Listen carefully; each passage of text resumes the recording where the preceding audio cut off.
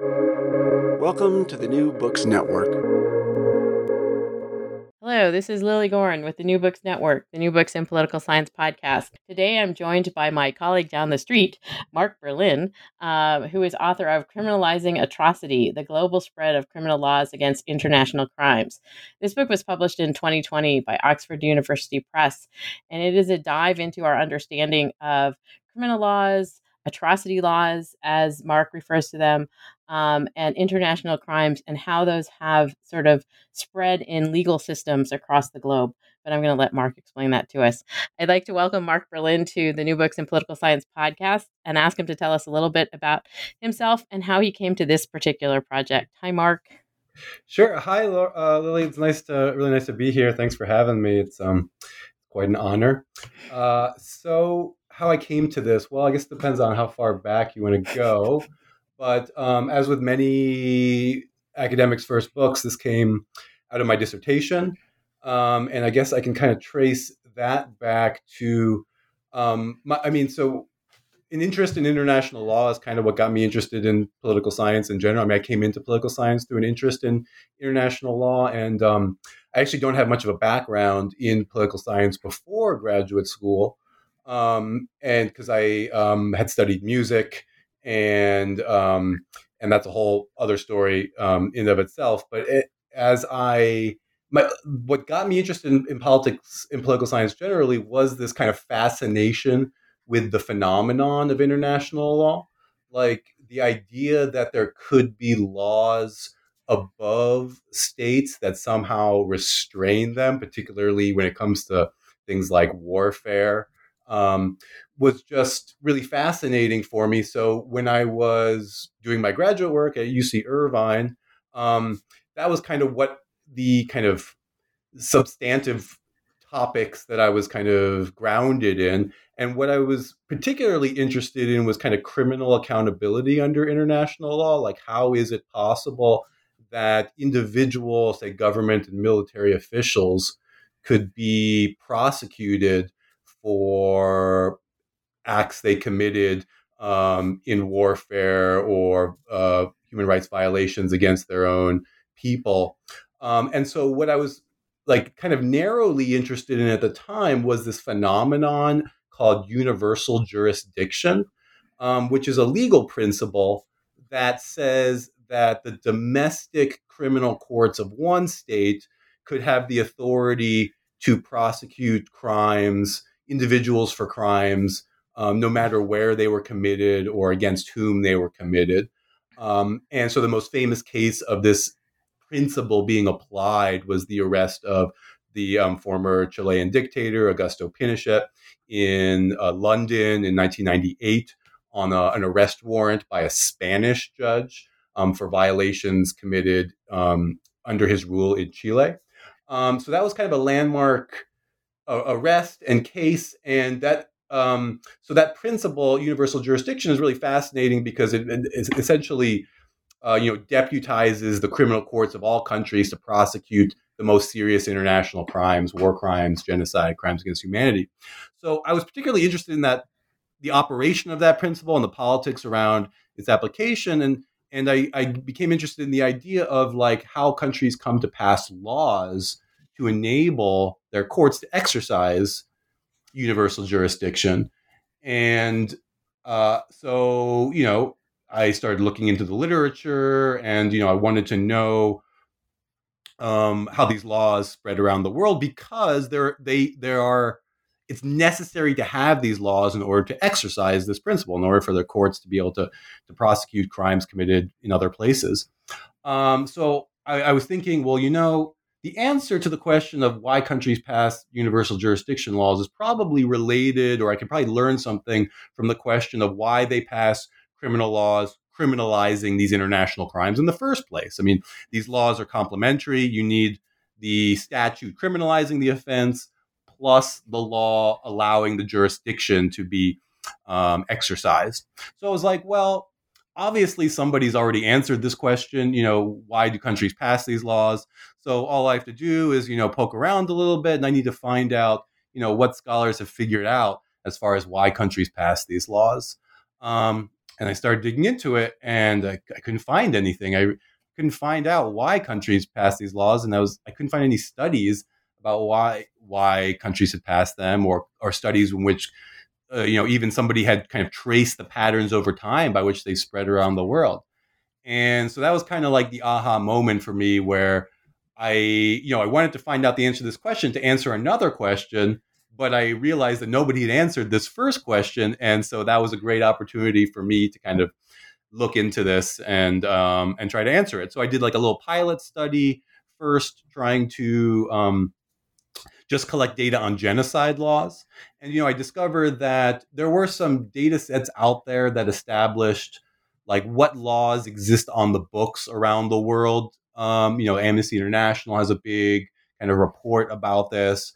But I needed to know when these laws were actually adopted. Just knowing what laws are on the books today, you're still very limited in being able to draw inferences about why they were adopted if you don't know when they were adopted. So I needed to go and try to find out when these laws were adopted.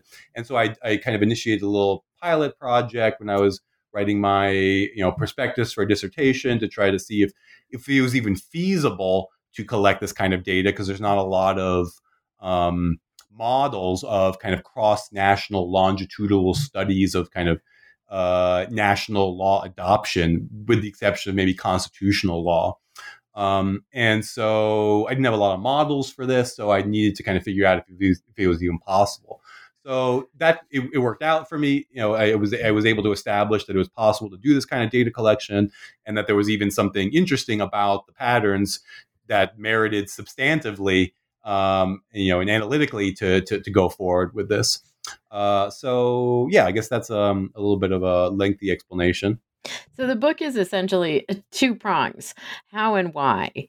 And so the question is, like, how did states, countries, decide to pass, implement, put on their books laws about crimes against humanity, about genocide, about atrocities, particularly if they were countries that perhaps were doing some of this stuff, which is what I found really interesting as you sort of trace this through the book.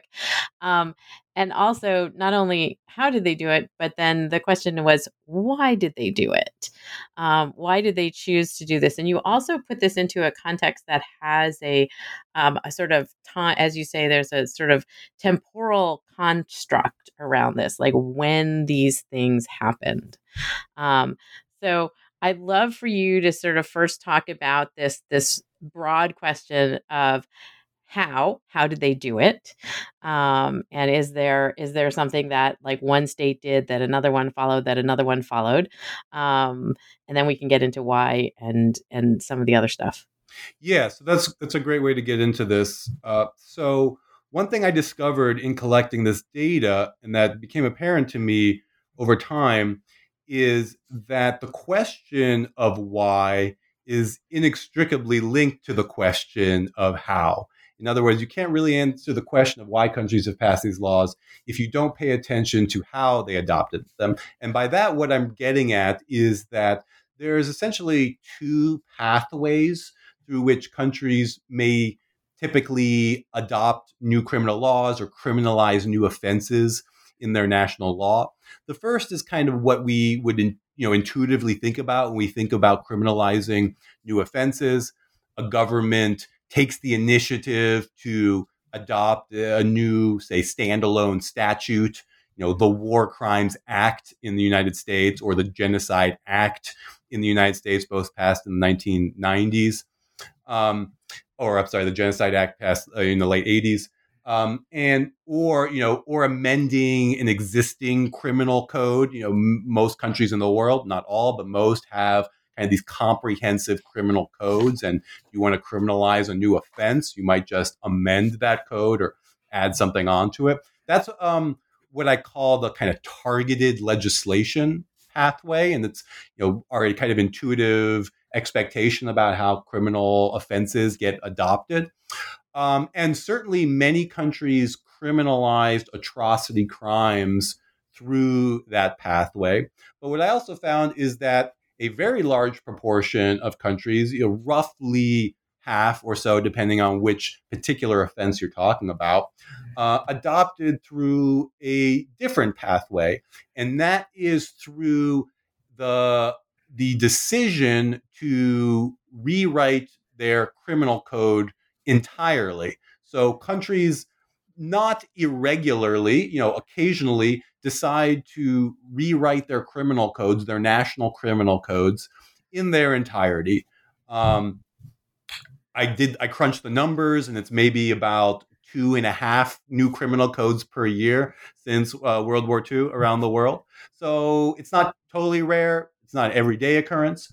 And the thing is, when they decide to do that, that triggers a number of dynamics that we'll get into that increase the likelihood that legal ideas or particular criminal offenses that otherwise would not have likely gotten on a government's agenda does get into the mix of decision making and legal ideas and eventually could get into the final product. So, one pathway to adoption is through kind of this targeted legislation. The other pathway to adoption is as one piece of a much larger, comprehensive, wholesale rewriting of a criminal code. And in terms of those two pathways taken, did you find a pattern of kind of countries that did one or the other? Yeah. So I have a few hypotheses in the book about how the dynamics around these patterns might be different. But ultimately, what I find is that the types of countries who adopt these laws through targeted legislation, those countries tend to be countries that for which these laws represent kind of the least threat or the lowest potential costs in terms of like, are they likely or not likely to violate these laws or commit the kinds of offenses that these laws are trying to criminalize? So in kind of operationalizable terms, democratic states, for example, there's a lot of literature that shows that more democratic states are much less likely to commit physical integrity rights violations generally, killing, torture, war crimes, crimes against humanity. And so those kinds of countries are more likely to say, like, take the concerted initiative to want to criminalize these offenses. What's interesting is that the correlates or the determinants of adoption through this targeted legislation pathway are not the same as the correlates or determinants of adoption through the larger wholesale criminal code reform process. So I found that, for example, regime type doesn't matter when it comes to the question of what kinds of countries are more or less likely to adopt atrocity laws once they have already made the decision to rewrite their criminal code. So I found that regime type doesn't explain variation in those decisions. Propensity for war, another kind of variable you might expect to relate to the costs and benefits of adoption, doesn't explain variation of the decision in the criminal code reform process. So to answer your question, the correlates are different for these two pathways, and that kind of gives me confidence or kind of confirmed my hypothesis that there's kind of different political dynamics underlying these different pathways. And in terms of those different political dynamics, this gets to some degree to the why question. And you start the book by sort of puzzling over, like, why did Guatemala pick this up? And you have a whole chapter on Guatemala and their decision to, sort of go down this path. But one of the things that you keep sort of pointing to throughout the book is like, why did these regimes that were going to get into trouble, or people in these regimes who are going to get into trouble for having committed these atrocities, why did they do that? Right. Yeah, exactly. So it's pretty intuitive from, just from a, everyday person perspective, but also from a political science perspective, to expect that countries who are most likely to commit acts that would violate these laws would be least likely to adopt them. I mean, that shouldn't be surprising. Or that's it's a very intuitive idea, and it's well supported by a lot of other types of studies on, say, why countries ratify human rights treaties. So there's a lot of research that shows that countries who are less likely to violate human rights treaties are more likely to ratify them. That's pretty straightforward. It's a kind of cost benefit argument that the costs are lower if you're not expecting to violate them. So that's kind of the puzzle that motivates the book. Why does a country like Guatemala, who adopts these laws in the 1970s, like during their civil war, there's widespread and systematic human rights violations committed by the military government. Why would a country like that adopt laws that basically criminalize its own behavior? And I use the case of Guatemala because it's a case where these laws eventually lead to a prosecution, or many prosecutions, decades later. But you can use that to represent dozens of other states who did adopt these laws under, say, authoritarian regimes or abusive regimes. And you might say, well, they.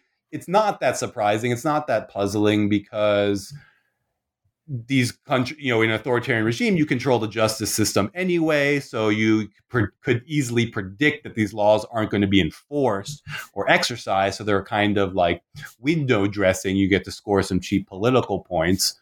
But I make the argument, or I try to make the case, at least, that they're not. They might be low cost, but they're not entirely cost free. There is a chance that down the road they could be exercised if the abusive regime in power gets overthrown or replaced. And just on a political level, governments generally don't like to draw attention to their abusive behavior. So kind of passing these laws would shine a light potentially on their human rights record. And, just empirically, if these laws didn't pose any threat or weren't seen as risky or threatening, then we would expect abusive and authoritarian regimes to adopt them through targeted legislation at the same rates that, say, democratic states or less abusive states adopt these laws. And that's not what we see in the actual data. So, it doesn't fit the observable implication of that explanation. And so, what did the data, and you have a multi-method approach in this book, in terms of doing both quantitative and qualitative research and integrating interviews as well as a substantial data set. What did the data indicate in terms of these kinds of authoritarian regimes that have a tendency to be in violation of sort of laws, atrocity laws?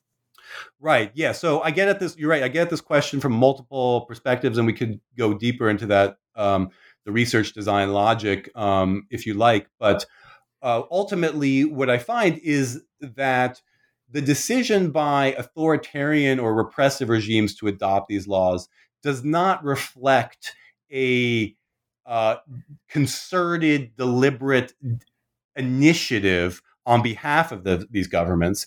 In other words, it doesn't reflect their own preferences, say, about the likelihood that the likely costs or benefits that they might face from adopting these laws. Instead, what the adoption reflects is the decisions by those technocratic legal experts who are appointed by those governments to draft these large-scale criminal code reforms. In other words, to the extent that authoritarian or repressive governments do adopt atrocity laws or have adopted atrocity laws over the decades, it's much more often been through these processes of criminal code reform. And the decision to include these laws better reflects the preferences of those technocratic designers than they do of the government officials or leaders themselves. And this is also where we get into a little bit of like what is often considered the weeds of international law, is that it's not an area that most people have a lot of familiarity with. It's certainly not something that we can sort of talk about like your Fifth Amendment rights in the United States or something to that effect.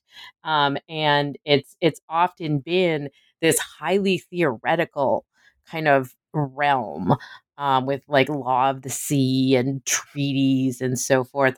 And so the people who end up writing these laws are ones who have been steeped in it, and who are often separated from the public in lots of ways because they're educated and so forth. Can you talk a little bit about, the sort of how this realm of international law sort of comes to operate in this way? Yeah, so this is a big story. There's a lot of aspects to this, but let me see if I can just kind of give you the basic contours of it. So the body of international law that we refer to as, say, international criminal law, is the body of international law that subjects individuals to criminal accountability for violations of human rights. It's a relatively new body of international law and represents a kind of revolution in international law, because international law traditionally was meant to regulate relations between states and didn't really impose any kind of accountability or liability on individuals. That changed with the Nuremberg trials after World War II, where the kind of, I think, the 21 or 22 highest ranking surviving Nazis were prosecuted in an international court for war crimes, crimes against humanity, and crimes against peace. That the creation of that tribunal, as well as a number of treaties in its wake, the Genocide Convention, the 1949 Geneva Conventions, for the first time really established this edifice of international rules and obligations that did, for the first time, like I said, impose criminal liability on government and military officials. So that's nice in theory, but how do you actually enforce that? So Nuremberg was an international court. The states who negotiated these treaties weren't very interested in the idea of establishing a new permanent international court that would have jurisdiction over these crimes going forward, which is, if you're a political scientist, that shouldn't be surprising, because we know that governments don't like to, subject themselves to greater scrutiny, especially in an area like national security that represents kind of their most fundamental interests. So at the same time, because they didn't want to establish a new international court, the kind of second best, enforcement model would be to have domestic courts be the main enforcers of these laws. So even though this kind of became the dominant enforcement model of these treaties, it's actually an idea that predates these treaties and kind of originates in a group of kind of elite criminal law experts and scholars and practitioners in Europe, going back to the early 20th century, who are all kind of leaders in this prestigious technocratic organization called the International Association of Penal Law, or the AIDP, which is its French language acronym. It's a Paris-based organization. And the leaders of this organization had long been interested in establishing an international criminal law regime, which they saw as a means to kind of promote world peace or kind of restrain war. So they had long tried to establish an international criminal court that could prosecute government leaders for, say, waging illegal wars or aggressive wars. But not surprisingly, these ideas never really went very far, because states don't like those kinds of ideas generally. So they because they were kind of elites and kind of the leading scholars in their own countries, Belgium, France, Germany, they were in the position to be appointed later on by governments to design these treaties, like the Genocide Convention, like the Geneva Conventions, like the Charter for the Nuremberg Tribunal. And so they took that opportunity to advance the idea of the ideas about how to promote a functioning international criminal law regime. So you had their ideas about establishing an international criminal law regime and how that would work. At the same time, these were criminal law specialists. These weren't international lawyers. And so they're primarily focused on national criminal law, even though they had this interest in the international realm. And so one of their kind of more fundamental interests, even before you start talking about international law, was this idea of kind of promoting a science of criminal law, of using kind of new understandings from sociology and psychology and criminology to figure out how to design criminal law in a way to best protect society from criminal offenses, as opposed to just trying to punish criminal offenders. And so one of their ideas was that using science, we could establish a science of criminal law and thus, kind of devise universal criminal law standards that could serve as kind of standardized models or kind of off-the-shelf models that, countries would unify their criminal law systems around. And, this would promote a kind of international criminal law system by kind of unifying all of the country's criminal laws around the same principles and offenses. So this idea was also, a very salient idea for these same scholars who were appointed to draft these international criminal law treaties.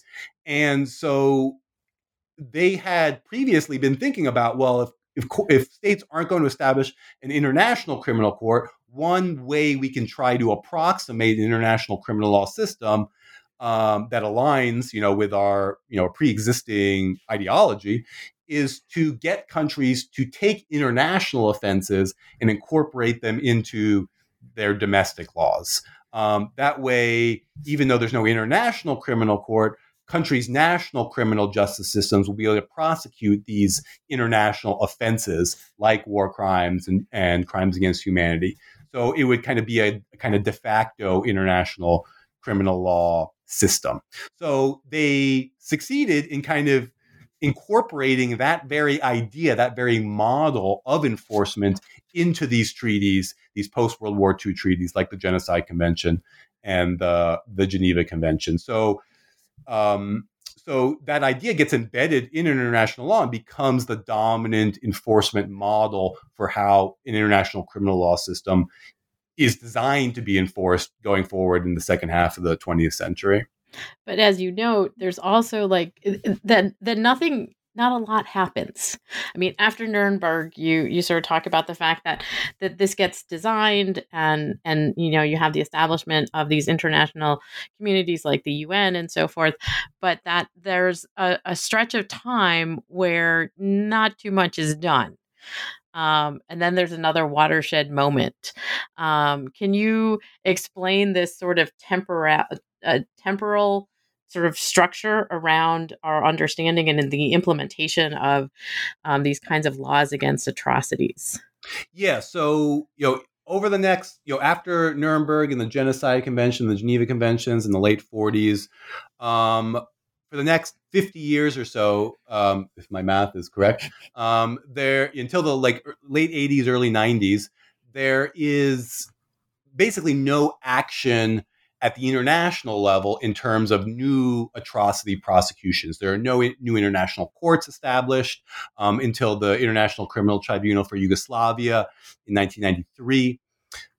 And that, again, perhaps not surprising, because we're in this Cold War geopolitical rivalry. Everything that happens in terms of international cooperation is viewed through the lens of this rivalry. So in order to establish new international criminal tribunals, you basically need some kind of cooperation, maybe through the UN Security Council, and that's not going to happen within the context of the Cold War. So we're kind of at a standstill in terms of progress on establishing new courts for prosecution of atrocity crimes.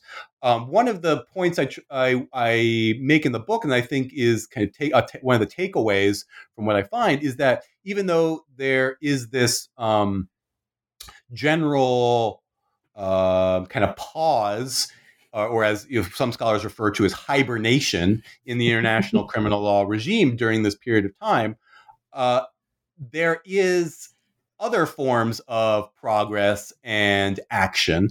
So, these same scholars and experts and these kind of technocratic elites who developed these ideas about the domestic incorporation of international criminal law and kind of inserted these ideas into these treaties, they're still around and they still care about these ideas. So, and their successors in the International Association of Penal Law care about these ideas. So these ideas continue to circulate inside the organization and among their leaders. So these technocratic elites still care about the idea that, for example, international atrocity law should be included in national criminal laws. So as they continue on over the 1950s and 60s, to the extent that they get opportunities to, say, participate in the design of new criminal codes in their own countries back home, they are inspired by these ideas circulating inside the organization. And in some case, these individuals are champions of these ideas, and they take the opportunities to incorporate them into new codes that they have the opportunity to work on. At the same time, they spread these ideas through professional conferences, textbooks, scholarly journals, so that criminal law scholars around the world who are influenced by the AIDP, and that's certainly not all criminal law scholars, but those particularly in countries that are have links to this organization, that scholars and technocratic criminal law elites in those countries come to view these ideas as kind of important components of a modern criminal law or modern criminal code, so that you get to the point where criminal code drafters who aren't particularly progressively minded or aren't like inspired by the goal of promoting human rights, nonetheless come to see these laws in a kind of taken for granted way as, well, these are the kinds of laws that should be incorporated into a modern criminal code, because they're thinking more through the lens of what are the best practices, what is the state of the art that my professional community has, the messages I'm receiving from my professional community about the kinds of ideas that are essential or important for a modern criminal code. So these ideas start to spread in that way and kind of take on the more kind of taken for granted status among the kinds of people who are in a position to write new criminal codes. And I do want to talk to you about the research design and the reasons for it. But I also wanted to dive into a little bit something that you talk about in the book with regard to the fact that the Global South has a kind of influence on this in a way that is a little bit unexpected. And that, again, was something that surprised me as I was reading your research, because obviously, you think about the UN and the International Criminal Courts and the Geneva Conventions as sort of coming out of World War II and sort of the global North. But your research indicates that what's going on in southern countries, globally southern countries, actually has a lot of traction in this realm. Yeah, there's a few interesting examples of this, and a lot of this comes down to the fact that ideas among these kinds of technocratic criminal law specialists spread through kind of exemplary models or kind of prestigious individuals and the models that they produce. So there's a couple of examples where very prominent criminal law scholars in their own particular communities or kind of transnationally work on the drafting of codes in, what you might pejoratively call like peripheral countries. And that nonetheless, even though those are kind of politically or, internationally not very politically important countries, the fact that they had very prestigious drafters of their code lends those codes a prestige themselves. So, one example is in Ethiopia in the late 1950s. Ethiopia is one of the first countries actually in the world to incorporate atrocity laws into its code. And that, again, it doesn't reflect the initiative of the emperor of the time at the time, but more reflects the fact that the emperor wanted to have a set of new modern codes drawn up to kind of bring Ethiopia into the 20th century and to kind of bring it up to the level of the standards of its peers and other countries around the world. So the emperor appoints the president of the AIDP, a Swiss criminal law scholar and judge named Jean Grevin, who is a champion of the idea of incorporating international criminal law ideas into national criminal codes, and he's appointed to draft this code, and goes on and does it, and incorporates these ideas into it, and that code, even though Ethiopia is usually not looked to as like a model for institutional design around the world, criminal law scholars around the world take notice of this code because of the prestige of its drafter and because it's seen as exemplifying the state of the art of the new movements in criminal law theory, at least the new movements coming out of continental Europe on criminal law theory and design. So, criminal law scholars around the world look to this model as embodying the most up-to-date ideas. The atrocity law provisions are just one small part of that, but their association with this prestigious model helps raise the profile of these ideas and kind of inspires other code drafters around the world to consider including these ideas to try to, similarly imbue their models with the same perception of modernity. And so it's like it's global north to global south, back to global north, kind of triangle or directional.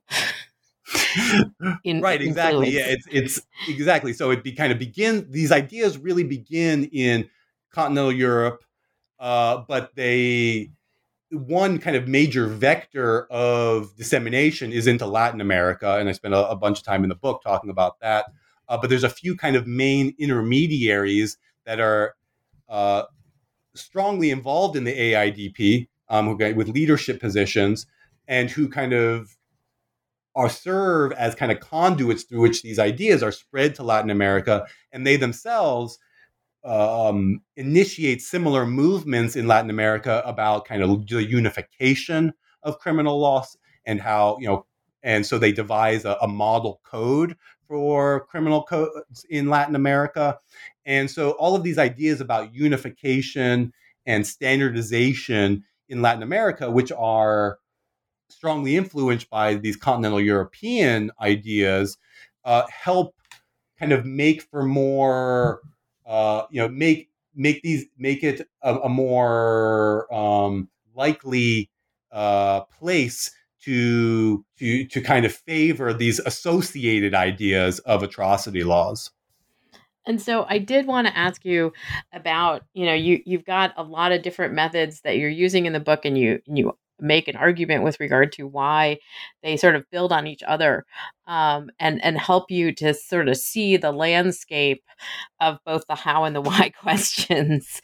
And you did talk a little bit about your pilot study, with regard to sort of finding that there was no sort of coherent data set. So I would love for you to talk a bit about what it was that you decided you needed to do in order to do this research. Yeah. So I spent a few years doing that, traveling around and collecting that data set. And then that enabled me to use statistical analyses to analyze the determinants of these two different pathways. And lo and behold, the statistical analysis confirmed my expectations that the determinants of these two different pathways to adoption, targeted legislation or kind of wholesale criminal code reform, and have different correlates or different determinants. And also, by the way, in order to do that, I had to collect a different data set on new criminal codes around the world. That was a little less labor intensive, but still took a while.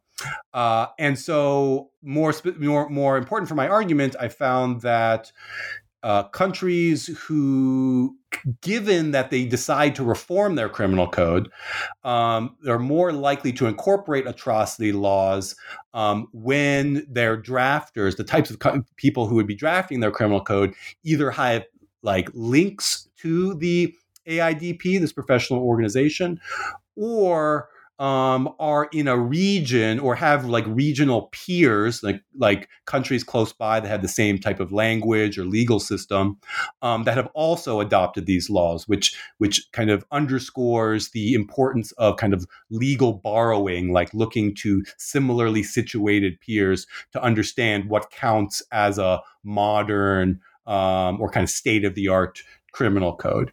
So that confirmed my or at least gave me more confidence in my explanation that like borrowing from prestigious sources, professional associations, or exemplary models was a major driver of the inclusion of these laws in new criminal codes. Nevertheless, I was still limited in my ability to kind of confirm the causal mechanisms in my argument. Even though I established these correlations, they're still kind of just correlations, and hard for me to prove per se that that the specific causal logic that I lay out in the theory chapter is actually happening.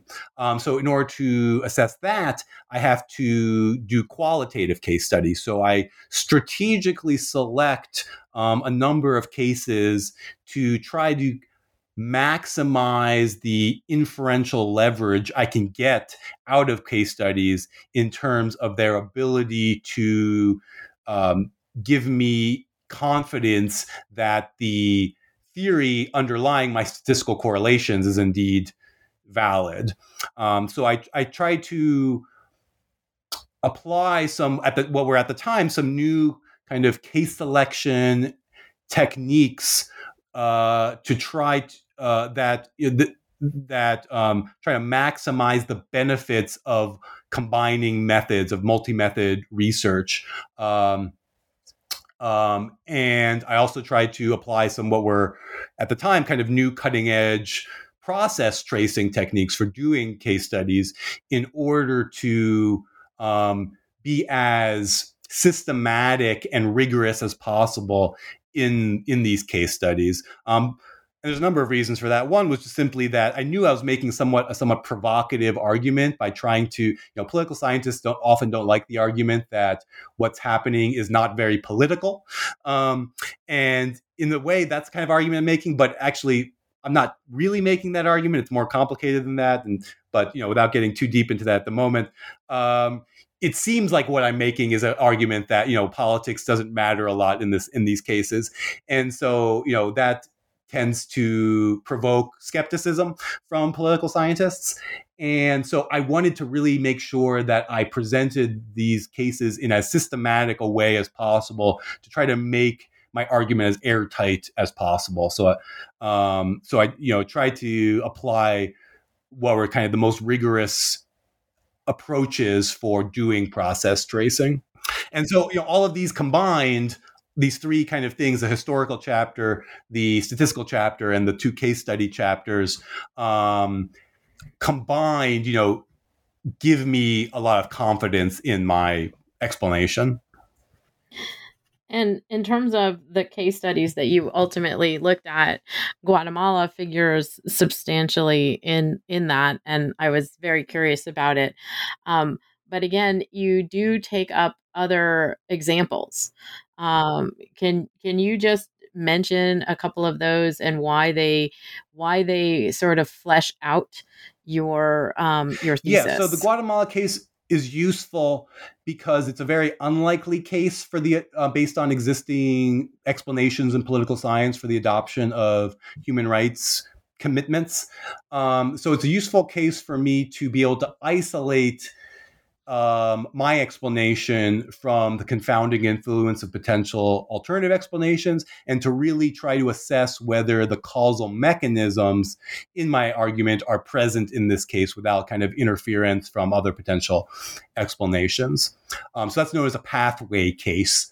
In addition to that, it's important to compare that case to other cases in order to assess potentially, the limits of your argument, what kinds of cases or scope conditions under which it might break down or not apply.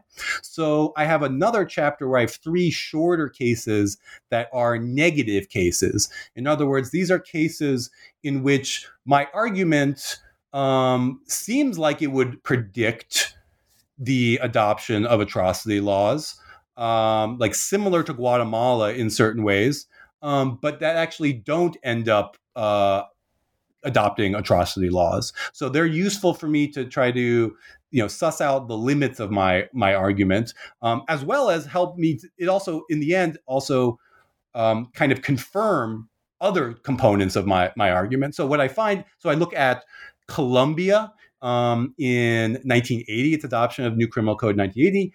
Poland with its adoption of a new criminal code in 1969, and the Maldives with its adoption of a new criminal code in the 2000s.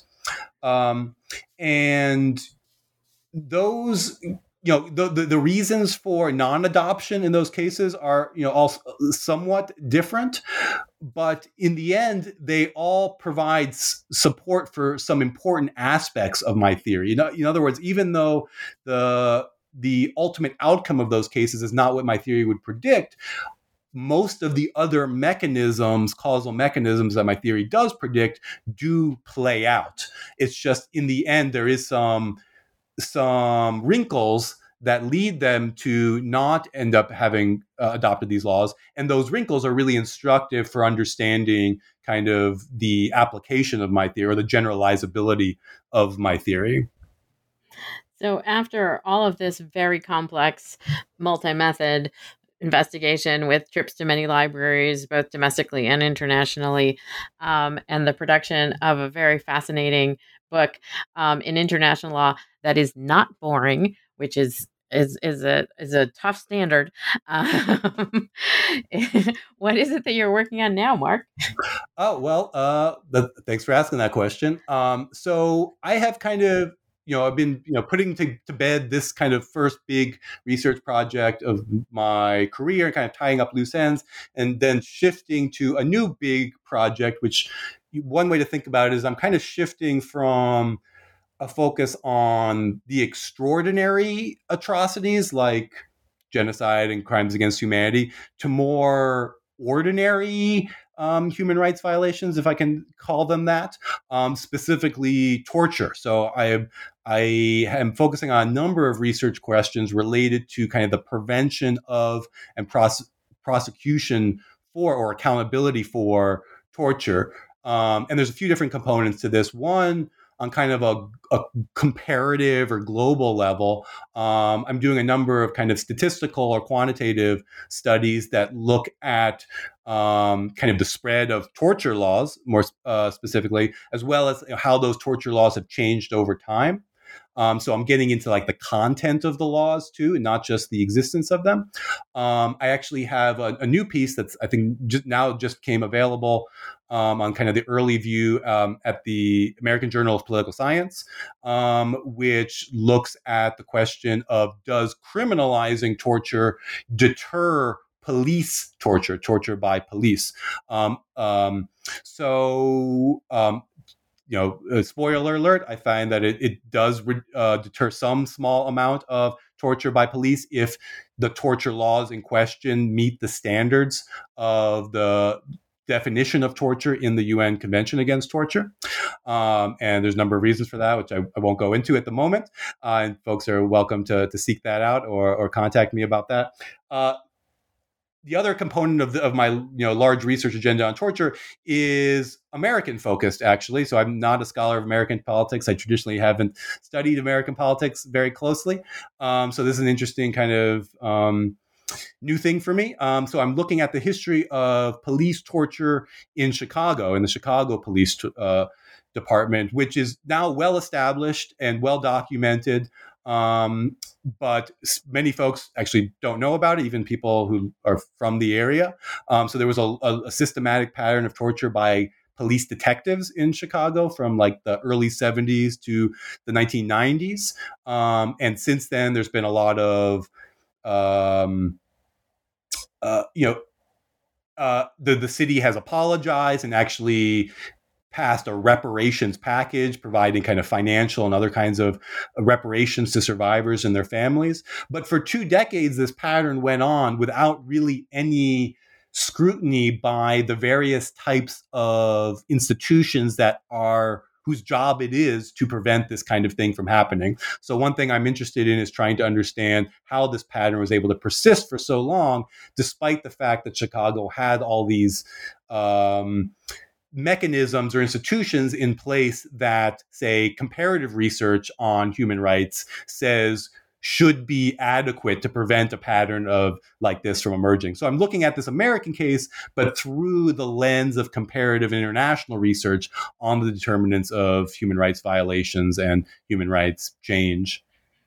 So not only are you doing American politics, but you're also doing a little sociology. I guess so. Yeah. I mean, I think sociological kind of orientation has kind of run throughout almost everything I've done. I think I tended to hang out with the sociologist more than the political scientist where I did my PhD. So that's certainly a big kind of strain running throughout my work. Well, Mark Berlin, I would like to thank you for joining me today on the New Books in Political Science podcast. I appreciated you talking about criminalizing atrocity, the global spread of criminal laws against international crimes, published by Oxford University Press in 2020. Is there a brick and mortar store with an online presence to which you would like to give a shout out? Yeah, so in Milwaukee, there is Boswell Books, which is a great local bookstore. And so I would recommend that. And they do have an online presence, so I'm sure they can order your book. They do. For Christmas gifts or holiday gifts at this time of year. Thanks so much for joining me, Mark. It's been a pleasure to talk to you. Thank you, Lily. It's been my pleasure.